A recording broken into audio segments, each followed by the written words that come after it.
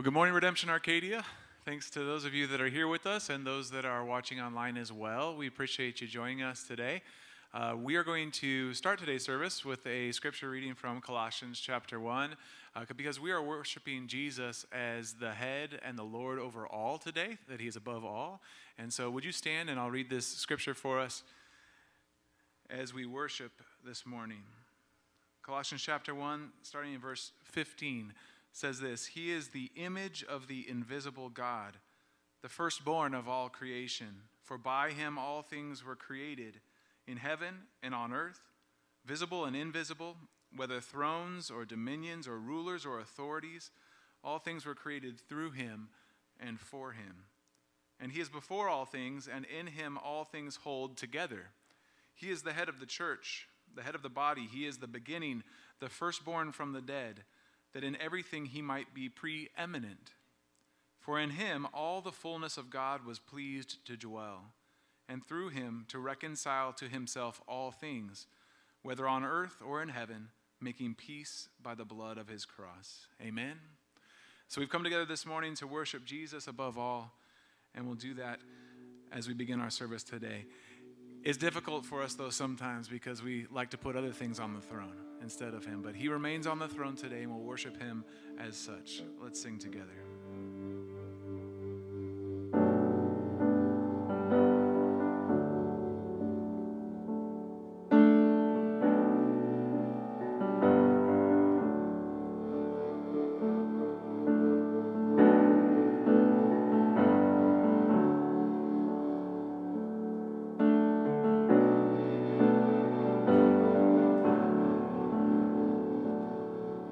For the things we've done and left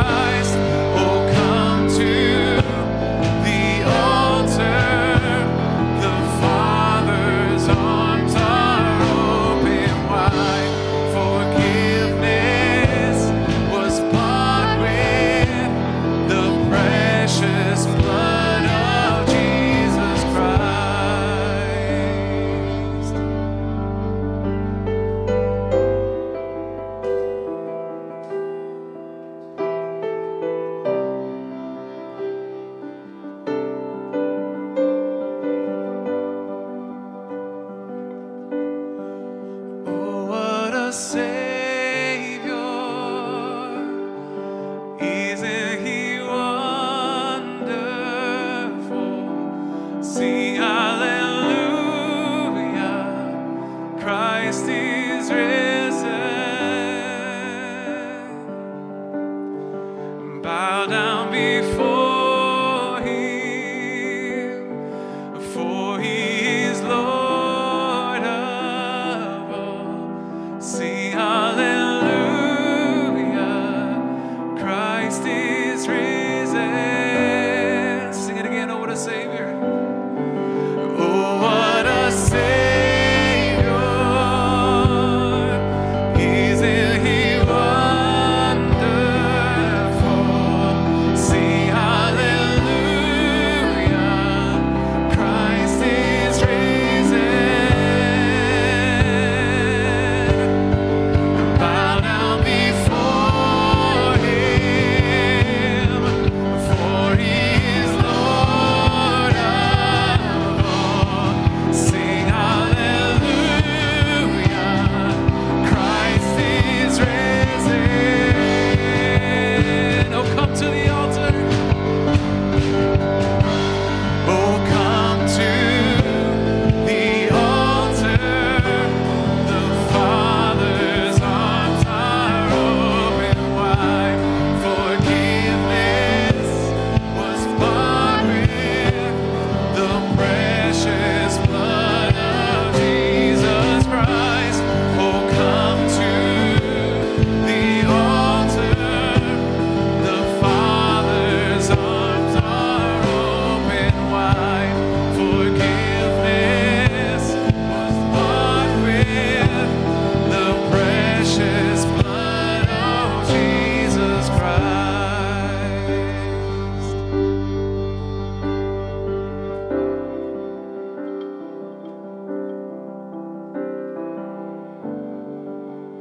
Bear your cross as you wait for the crown. Tell the world of the treasure you found. Lord God, we do praise you as the name above all names, as the King of kings and of the Lord of lords. Aren't you wonderful? So God, we praise you that we get to gather together with you and with each other. Lord, I pray that you would teach us by your word and by your spirit, that you would instruct us in the way everlasting. Everlasting, Lord, that we would be able to give our lives to you, and that, Lord, for everlasting, we would be with you in heaven. God, we look forward to that day even now, in this already but not yet world.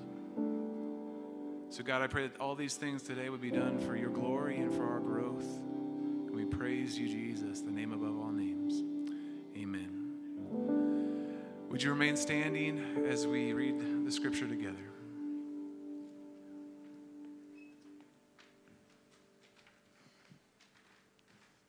Good morning. The reading for today comes from the book of John, chapter 3, verses 22 through 36. After this, Jesus and his disciples went into the Judean countryside, and he remained there with them and was baptizing. John also was baptizing at Aenon near Salim, because water was plentiful there, and people were coming and being baptized, for John had not yet been put in prison. Now, a discussion arose between some of John's disciples and a Jew over purification. And they came to John and said to him, "Rabbi, he who is with you across the Jordan, to whom you bore witness, look, he is baptizing, and all are going to him." John answered, "A person cannot receive even one thing unless it is given him from heaven.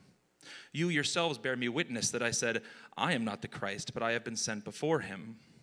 The one who has the bride is the bridegroom. The friend of the bridegroom, who stands and hears him, rejoices greatly at the bridegroom's voice. Therefore, this joy of mine is now complete. He must increase, but I must decrease. He who comes from above is above all. He who is of the earth belongs to the earth and speaks in an earthly way. He who comes from heaven is above all. He bears witness to what he has seen and heard, yet no one receives his testimony. Whoever receives his testimony sets his seal to this, that God is true. For he whom God has sent utters the words of God, for he gives the Spirit without measure. The Father loves the Son and has given all things into his hand. Whoever believes in the Son has eternal life. Whoever does not obey the Son shall not see life, but the wrath of God remains on him. This is the word of the Lord. Please be seated. Good morning, Redemption. How y'all doing? Good to see you this morning. My name is Frank. If you're new, I'm the lead pastor here. And if you're wondering about Redemption Church is one church with 9 congregations in Arizona. We're gospel-centered and outward focused, and we believe that all of life is all for Jesus. And we are pregnant. We are going to be 10 congregations very shortly.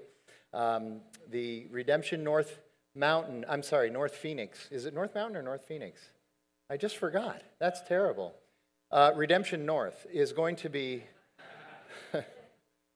North Mountain, that's right. Okay. Redemption North Mountain is going to be officially gathering sometime in January. They've already started their leadership gatherings and stuff, but they will be gathering as a community starting in January. So we're excited about that. So we'll have 10 congregations on our 10th anniversary as a church. So that's pretty exciting. Some of you remarked on my shirt on the way in. People are always asking me, who are you going to vote for? Come on, Pastor, tell me. Well, I've declared I am voting for Seinfeld and Costanza for president. I'm a little worried, though, about if they actually win this administration. I think the next logical step is that Kramer is going to be the Secretary of State, and that could really create some problems. And if you have no idea what I'm talking about right now, I pray for you, because you need to watch Seinfeld at some point in your life. I know it's old, but it's really good. The Ponces actually ordered this shirt for me 6 weeks ago because they wanted me to wear it on the Wednesday night 2 Wednesdays ago when we did that night where we had the church in the 2020 election. They wanted me to wear it then. This shirt is on such back order that it just came in on Friday. And so that might also be a harbinger of how this election is going to turn out. I think that there's a pretty strong movement for the Seinfeld write-in. Anyway, speaking of Wednesday nights, we do now have, I understand, the first Wednesday night, October 7th, that's the church in the 2020 election. We have that on our YouTube channel.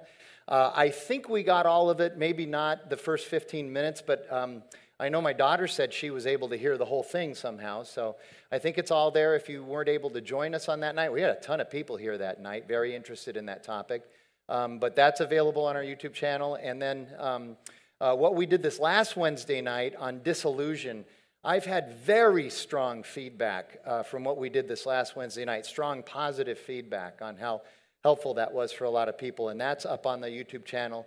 These next 2 Wednesday nights, again, I'm pretty excited about. We're going to be talking about, I do a lot of marriage stuff, if you're not familiar with that, and what I've done is I've taken the marriage material that I have and I've geared it towards marriage during the pandemic, and specifically the challenges that the pandemic has brought to some of us in the midst of marriage. So I'm going to be doing 2 nights on marriage in the pandemic, and hopefully on the second night we might even entertain questions from whoever is here.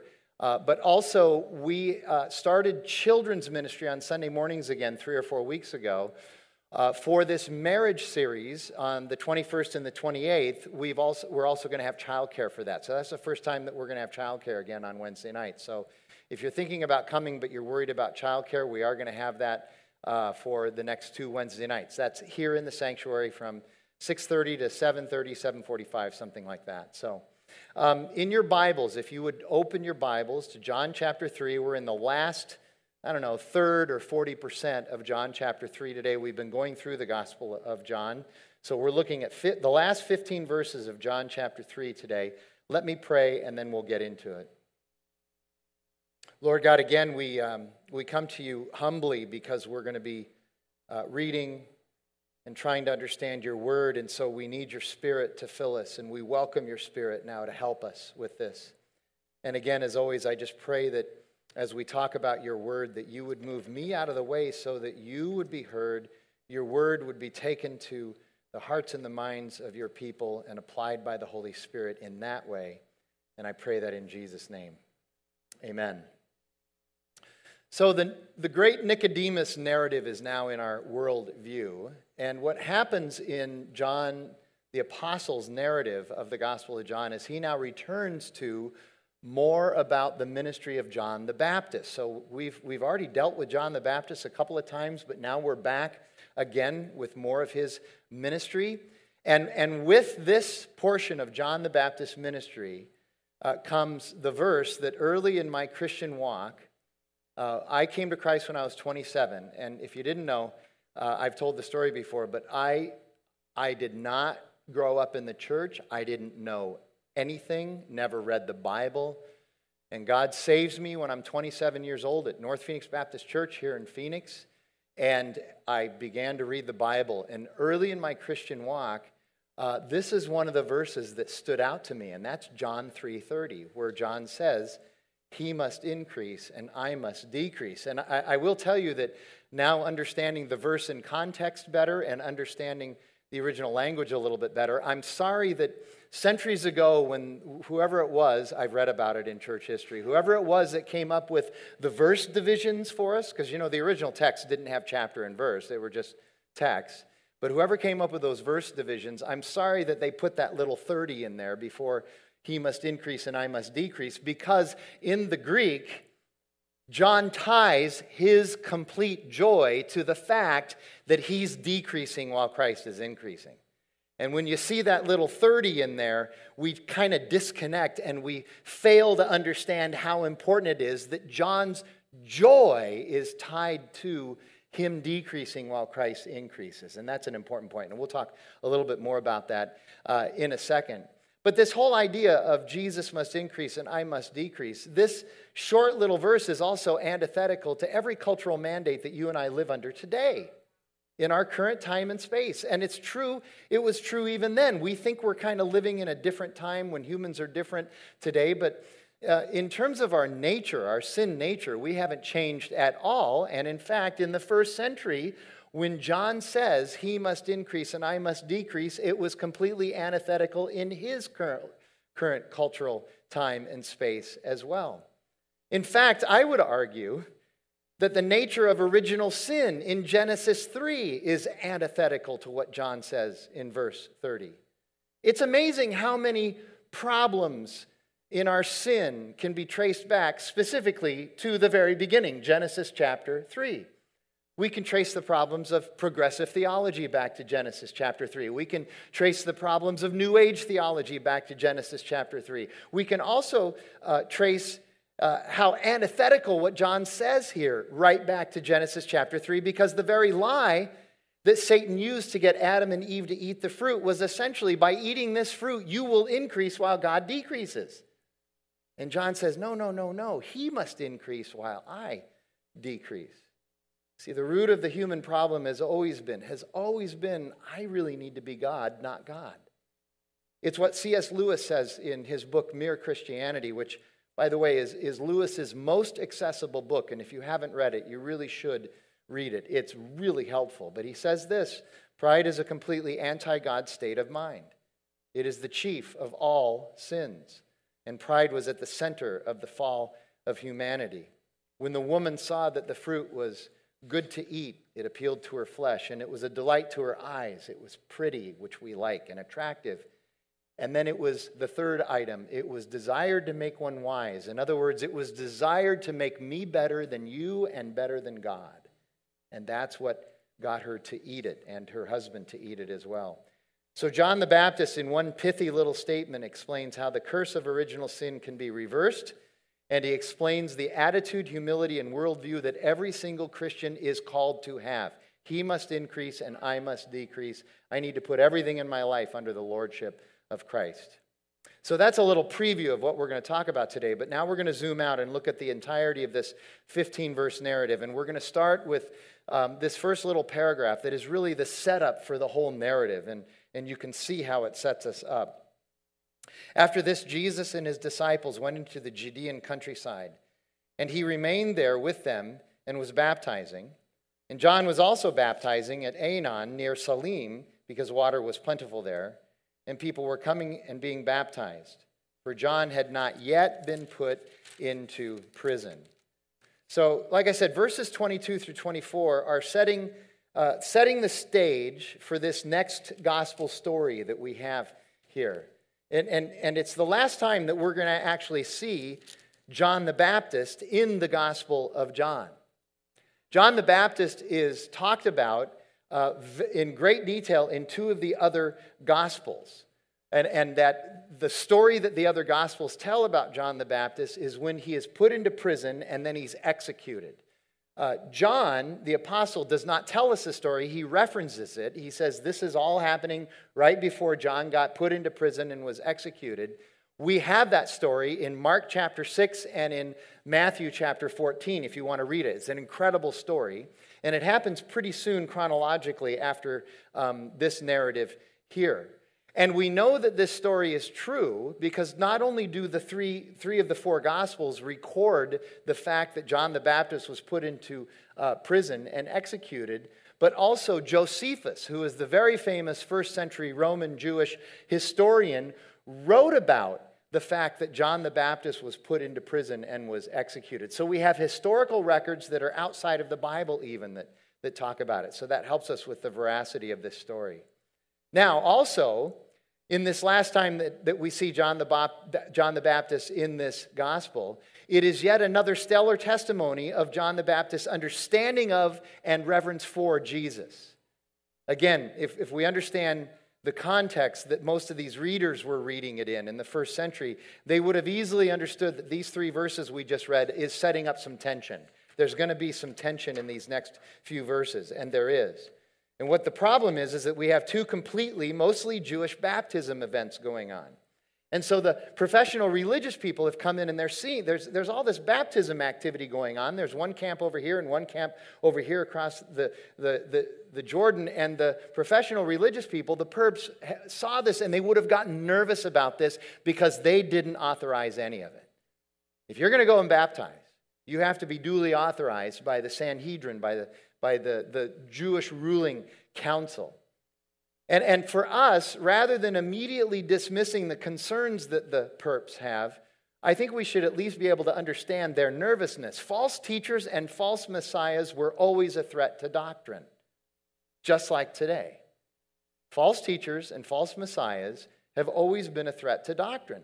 Now, they were ultimately wrong about this movement, but they usually weren't wrong in other instances. But then besides that tension that's there, there's also going to be this assumption that there's a competition between the two baptism camps as well. This might shock you to know this, but religious sects in the first century, that's S-E-C-T-S, religious sects in the first century were very competitive. Very competitive.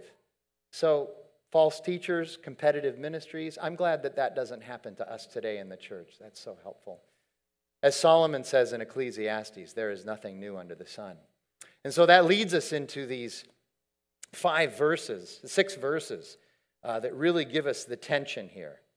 Now, a discussion arose between some of John's disciples and a Jew over purification. And they came to John and they said to him, "Rabbi, he who is with you across the Jordan, to whom you bore witness, look, he is baptizing, and all are going to him." And John answered, "A person cannot receive even one thing unless it is given him from heaven. You yourselves bear me witness that I said, I am not the Christ, but I have been sent before him. The one who has the bride is the bridegroom. The friend of the bridegroom who stands and hears him rejoices greatly at the bridegroom's voice. Therefore, this joy of mine is now complete." Should be a colon there, no verse 30. He must increase, I must decrease. So verse 25, again we see that water to the Jews, we've talked about this for several weeks. Water to the Jews in the first century meant purification. It's a sign of repentance and cleansing. But now to us today, in the Christian church, the waters of baptism means dying to Christ, dying to ourselves, to Christ, and being raised to walk in a new Christ-centered life. Baptism is this outward sign of the inward death of ourself and resurrection to new life as a Christ follower.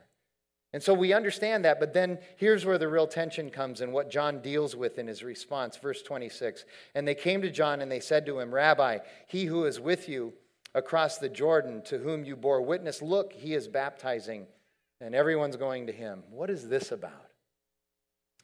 Well, in verse 25, there's the issue of the interpretation of the purification of water, which is a common conversation then.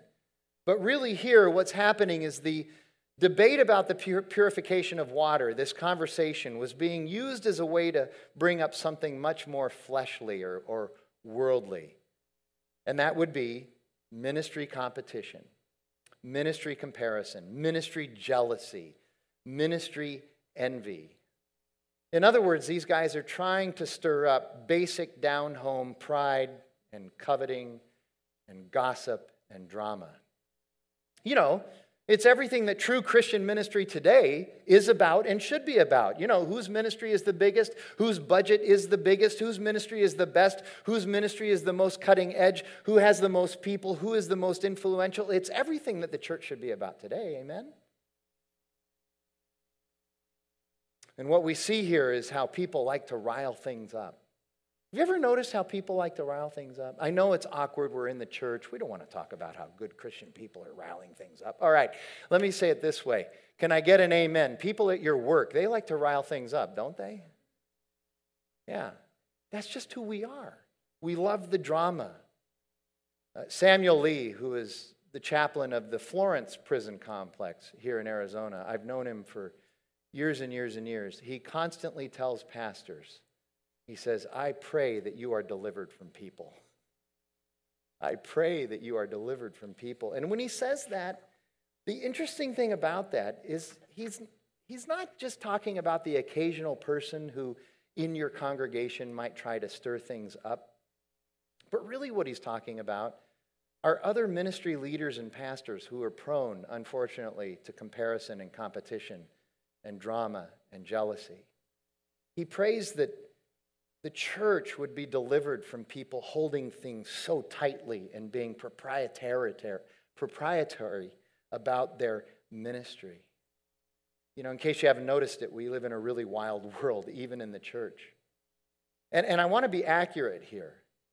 There was, in their context, the way they did religion, there was a tangible benefit for them in their day to have more disciples because it meant more income, it meant more power, it meant more influence and status.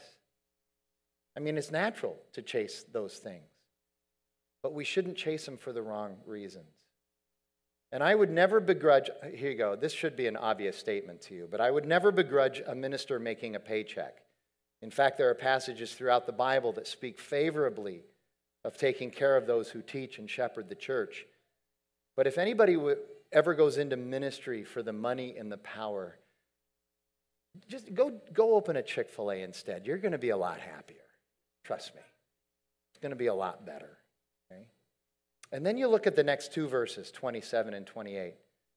And what John does in those verses is exactly what Tom Schrader, our founding pastor, and Alistair Begg, another wonderful pastor, constantly plead with the church about. Keep the main thing the main thing. That's what John is saying. Keep the main thing the main thing. You're trying to distract me, and I want to keep the main thing the main thing. John says, look, I'm not in any competition. I can't compete with God. And I told you, I'm not here for my own notoriety or benefit. I'm here to point people to the Savior. Why, he says, is it so hard for you to just let God be God? Here's another way to put it. Why is it so hard for religious people to let God be God? Why is it so hard for religious people to let God be God? He says, either come to Jesus or just go somewhere else and peddle your drama. Go stir up some other people. We're about the business of Jesus over here in this ministry. And then to help make his point, John the Baptist tells a little parable in verse 29. He says, the one who has the bride is the bridegroom. Here's what he's saying. Here's the coded language in case you're not sure about this. The bride is the church. That's us. And the bridegroom, the groom, the husband, is Jesus. So he's talking about Jesus here. The one who has the bride is the bridegroom. The friend of the bridegroom, now John is talking about himself, John the Baptist. The friend of the bridegroom who stands and hears him rejoices greatly at the bridegroom's voice. The best man finds his joy in the groom, not in himself. This allegory, this parable is perfect, and they understood it right away. They got it right away. The friend of the bridegroom is what we would today call the best man. I told you a few weeks ago that I do a lot of weddings. And so I'm around a lot of best men and maids of honor and in-laws and mothers of the bride and all of those people. Well, the job of the best man, if you're about to be a best man sometime, think about this and hear this. The job of the best man at a wedding is to express and give the most honor to the groom. It is not to steal the show.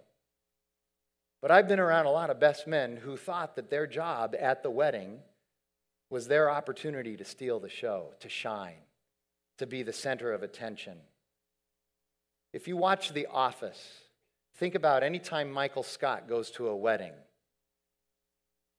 That's what we're talking about here. You need to decrease in the presence of the groom. That's what John the Baptist is saying. And these best men, they have very little self-awareness when it happens. They make things awkward for everyone. And if they're married, I can tell you that on the way home in the car, divorce is contemplated. I can just tell you that that's what's going on. Here's what John's saying. I am the best man, and my job is to honor the groom. And I'm not going to be trapped, as you're trying to trap me, into some goofy meme where I'm going to try to steal the show. Because my joy comes from honoring the groom. My joy comes from pointing you to the Messiah. You know, back in their day, at their wedding, just like today, one of the responsibilities of a best man is at the reception, the best man gives a speech, right? And it should be a good speech. If you're going to be a best man, work on your speech. Don't just wing it. Work on your speech. It should be a good speech, and it should be something that holds the attention of the audience. But it is also a speech that should humbly testify to the honor and the dignity of the groom. The best man's wedding speech points to and testifies about the groom. And in the process, what he should be doing is telling the bride and her family, you've got a good one there. You've got a good man there. So think about this now. Jesus is the groom. His church, us, we are the bride. And the bride not only got a good man, but we got God. We got God. And also, one more thing about this language. The bridegroom language in their Jewish context is a clear reference to the Messiah who is to come that the prophets talked about in the Old Testament. John the Baptist is telling his audience, the one that you've been waiting for hundreds of years, it's him, it's Jesus. Why are you over here talking to me? Go and talk to him. Because he must increase and I must decrease. I don't know, 6 or 8 weeks ago we did Frankly Speaking 2, and Steve Wheeler interviewed me. It was on a Wednesday night, and at the end he had like this rapid fire 15 questions that he just wanted quick answers to. And one of the questions was something like, what's the Bible verse that's constantly on the tip of your tongue? And it was John 3:30. It was, he must increase and I must decrease. And if somebody asks me that question and I think they have a little bit longer span of attention, then I'll actually go from John 3:30 into something that elaborates a little bit on that, which would be what Paul writes in Philippians chapter 2, verses 3 and 4. Do nothing out of selfish ambition or vain conceit, but in humility consider others better than yourself. Look not only to your own interests, but also to the interests of others. In other words, what Scripture is teaching us is that we should, as Christians, we should seek to be small. We should pursue humility. As Christians, you know, Jesus says, go the extra mile in the Sermon on the Mount. Let's reframe that just a little bit. As Christians, we should be willing to go the extra chore. So here you go. If you're married, you know, and your honey pie sweet chickie baby decides to ask you to do something, gives you one of those little lists, okay? And that's a genderless reference there, honey pie sweet chickie baby. You can be a man or a woman and be that, okay? All right? Because we all give lists to our better half at some point, all right? Try this. Instead of grumbling about getting the list, add one thing to the list and do it all and see what happens. I guarantee you it'll change the ethos of your household. It'll be incredible. Here you go. Your friends. You know, we love our friends, right? But friends can also sometimes be a load. Can I get an amen? Right? Okay? Go the extra chore for your friends. pick up the extra tab. I know it's their turn this time. Okay? Here you go. Now I'm really going to meddle. How about at work? Do the extra chore at work. Go the extra mile at work. How about at church? I know, sure. That would be my bailiwick. But yes, we're regathering now and we've got some momentum. Our highest attendance since we've started regathering in July is probably going to be today. This is you should have seen our first service was really full. It hasn't been that full since Trey was ordained. And we have a pretty good crowd in the second service here too. And part of the reason is because we've opened up children's ministry again. But that also means with the regathering momentum that we have, we need some help too. We need people to start volunteering again. We need help in children's ministry. Guess what? We need greeters. I think everybody can say hi to people. You're all qualified to be greeters. Go the extra chore in every context that you're in. Here you go. If we all live with this simple inversion verse, I call John 3:30 the inversion verse. He must increase and I must decrease. The curse of original sin could largely be reversed. Think about it. If we lived a John 3:30 and a Philippians chapter 2 verses 3 and 4 life, the curse of original sin could largely be reversed. It's not the atonement. The atonement is Christ on the cross. But the outworking of Christ on the cross should be John 3:30, Philippians chapter 2, and the curse of original sin could largely be reversed if we did that. And Jesus is always looking for genuine conversion rather than enthusiasm for the spectacular. We could have church every week and turn it into some kind of an emotional rally. And it would be fun and it would be enthusiastic and you'd leave and you'd be really excited for 15 or 20 minutes. It's like coming home from summer camp, Genuine conversion is not about enthusiasm for the spectacular, but it's about decreasing. It's about becoming small. It's about living small and living in a contented way. It's one of our core values at Redemption Church. You have nothing to prove and no one to impress. That's a great core value for a church. It's truly amazing, too, that John the Baptist sees the completion of his joy in him decreasing. That's, again, antithetical to what we think in our world today. We think just the opposite. We think that we need to be exalted and we'll have joy. John says, no, decrease, and that's where you'll find joy. Aaron Daly, one of our pastors, said this: you and I as human beings, what we do all the time is we're all seeking the elevated place. But in fact, humility is the elevated place. Seek Jesus, not knowledge. Seek Jesus, not content. Seek Jesus, not benefits. Seek Jesus, not self. Seek Jesus. And then John just flat out testifies as to the deity and lordship of Jesus in verses 31 through 36. He who comes from above is above all. He who is of the earth belongs to the earth and speaks in an earthly way.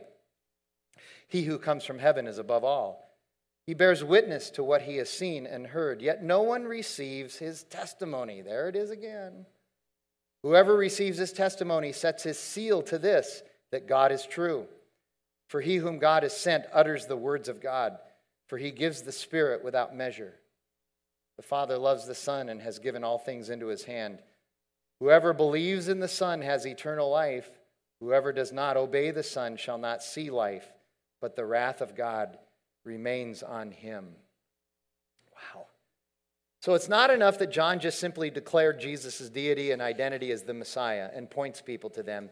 He also backs up that proclamation with 5 affirmations as Jesus being the long-awaited Messiah, Son of God, Savior, and Redeemer in verses 31 through 35. And these 5 affirmations that we see here then lead to the inevitable and unavoidable truth in verse 36, which ultimately sums up all of chapter 3. And here are the 5 affirmations. We're going to have them listed for you on the screen. In verse 31 is affirmation number 1. He, Jesus, who comes from above, is above all. The rest of us, we come from the earth, and so we're not God. Jesus is God, we aren't. But we sure try to be, I know. And this above all statement is about sovereignty And it's about wisdom, true wisdom. So sovereignty is the idea that Jesus reigns over everything. In his reign, there is not a single maverick molecule that is outside the purview of his reign. He is Lord of everything. And as Lord of everything, he has the wisdom that you and I desperately need, but don't always seek. So his wisdom comes from a different perspective than our foolishness. And so we should seek after that wisdom as well. We humans really do think we have the wisdom thing wired, but we don't. We make messes with our wisdom. Our wisdom is foolishness to God, Paul tells us. Here's how, by the way, there's a great corollary in James' letter in the New Testament to this passage here. Listen to what James writes in James chapter 3. Who is wise and understanding among you? By his good conduct, let him show his works in the meekness of wisdom. But if you have bitter jealousy and selfish ambition in your hearts, do not boast and be false to the truth. This is not the wisdom that comes down from above, but is earthly, unspiritual, demonic. For where jealousy and selfish ambition exist, there will be disorder and every vile practice. But the wisdom from above is first pure, then peaceable, gentle, open to reason, full of mercy and good fruits, impartial and sincere. What this first affirmation tells us is that you and I as Christians, and this is something that you and I struggle with desperately, you and I as Christians, when we're called to Christ and when we embrace him as Lord and Savior, what he's calling us to is to give him lordship over everything in our life, every last thing. The challenge is that what we do is we actually hold stuff back from Jesus. We say, we'll give you this, and we'll give you this, and we'll give you this, but there's some things over here that I just don't want you to have. I'll take care of these things. You don't have to trouble yourself with these, Jesus. And we don't give him everything.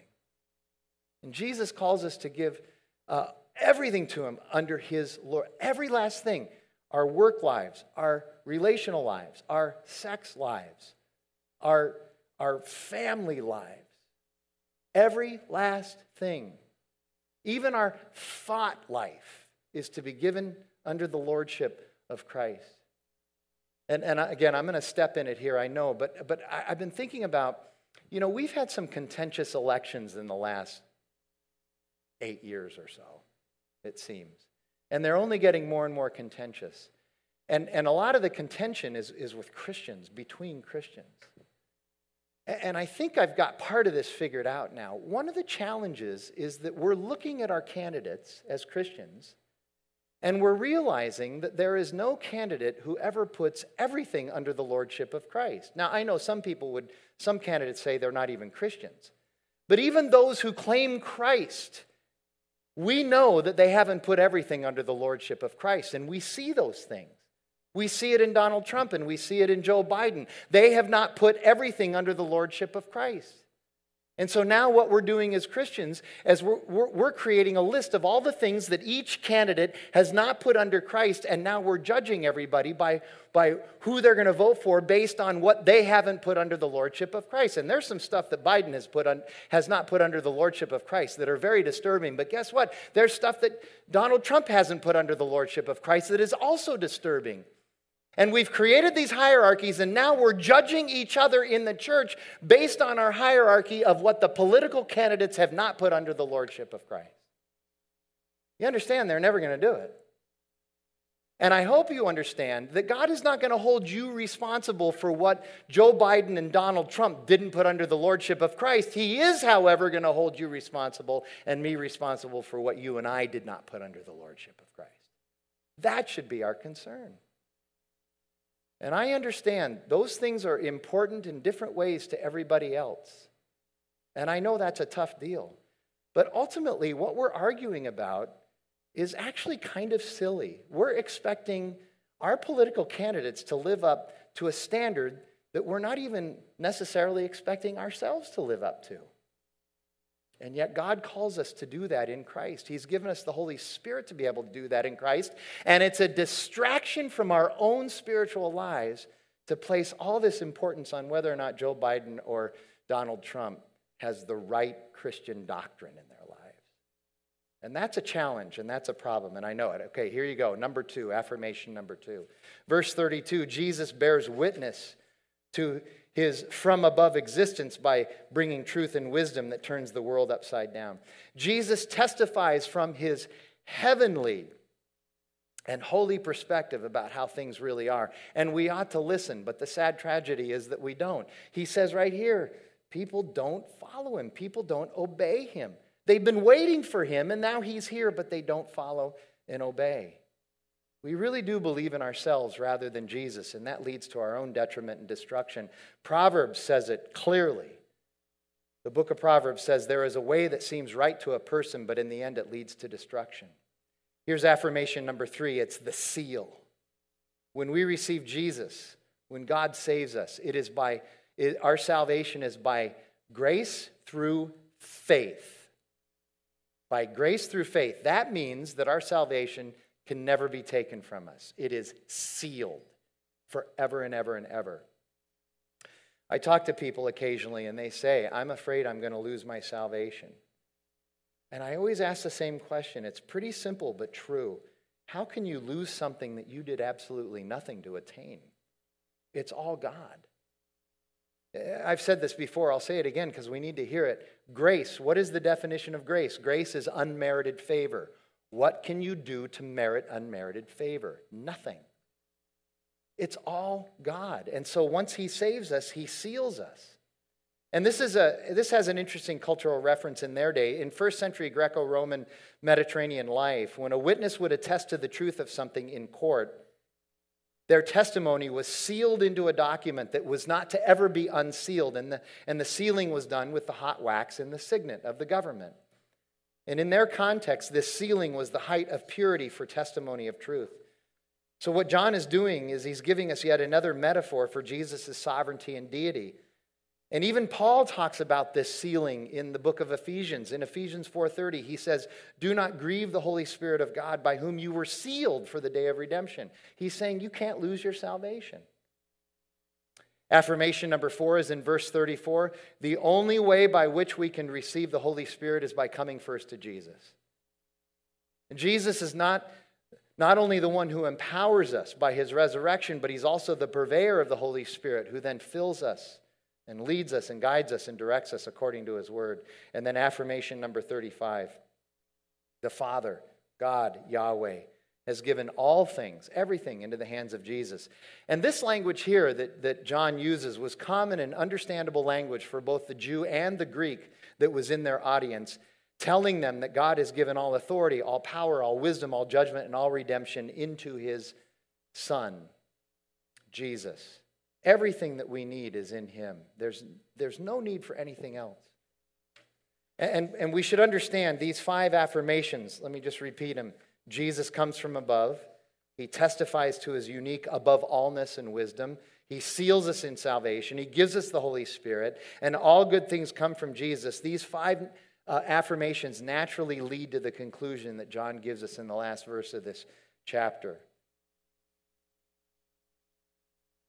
Oh, I'm still in James. Sorry. Whoever believes in the Son has eternal life. Whoever does not obey the Son shall not see life, but the wrath of God remains on him. That really says it all. Donald Guthrie, who's a great New Testament scholar, he writes this. John sums up the teaching of the whole chapter with this one verse. There is a heaven to be gained. There is a hell to be shunned. And there is no in between. There's no third way. I keep hearing about a third way. It's very attractive, but it's untrue. It's false. Again, the Old Testament prophetic background so often found in this gospel is right here as well in Daniel chapter 12. I know that those of us who read Daniel, we love Daniel 1 through 6, and then chapters 7 through 12 are a little bit tough, but there's some good stuff in there, and you should read it sometime. Here at the beginning of chapter 12, God says, at that time shall arise Michael, the great prince, who has charge of your people. And there shall be a time of trouble, such as never has been since there was a nation till that time. But at that time your people shall be delivered, every one whose name shall be found written in the book. And many of those who sleep in the dust of the earth shall awake, some to everlasting life and some to shame and everlasting contempt. In other words, there is a choice. There is a decision to be made. The kingdom of God on one hand, or the decision to just fight it out in this world with this world's systems, which is under the leadership of the prince of the power of the air, Satan. That's our choice. Let's pray together and we'll head into communion in our last song. Lord God, again, we thank you for your word and its truth. And I just pray that we would have the courage to live it with the same boldness that you have given it to us by the power of your Holy Spirit. And I pray that in Jesus' name. Amen. So if you haven't noticed, we're doing communion a little bit differently. We got together as a staff and we asked the question, by the time somebody actually uses one of those little communion kits, how many times has somebody else possibly handled it? And so we thought, maybe we ought to just make it so that you're the only one that ever handles the communion kit that you have. And so we went to this new system where it's out in the lobby where you just pick it up when you come in. So you'll be the only one that touches that communion kit. So if you didn't pick one up when you came in, go ahead and head out there and grab one now, and we'll take communion together. Those of you who are watching on the live stream, hopefully you have your elements prepared and ready to go. And we just recall that night where Jesus was with his disciples, and he said, look, this bread, it's my body, and it's for you. It's broken. And I want you to do this in remembrance of me. And then he took the cup. He said, this wine, this juice, is the blood of the new covenant poured out for the forgiveness of your sins. Do this in remembrance of me. And Paul reminds us that every time we do this, we proclaim his death until he comes again. It's interesting that this really is a celebration of our life, but it's a celebration of our life that came from his death. But praise be to God that he was raised and he's coming again. So let's celebrate that now.